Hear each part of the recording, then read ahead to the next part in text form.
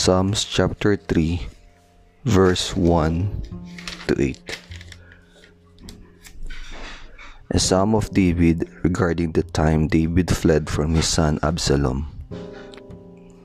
O Lord, I have so many enemies, so many are against me. So many are saying, God will never rescue him. But you, O Lord, are a shield around me.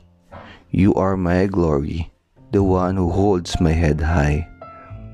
I cried out to the Lord, and he answered me from his holy mountain. I lay down and slept, yet I woke up in safety, for the Lord was watching over me.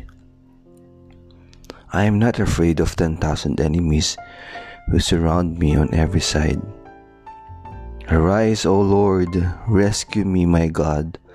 Slap my enemies in the face. Shatter the teeth of the wicked. Victory comes from you, O Lord. May you bless your people. Psalms chapter 3, verse 1 to 8.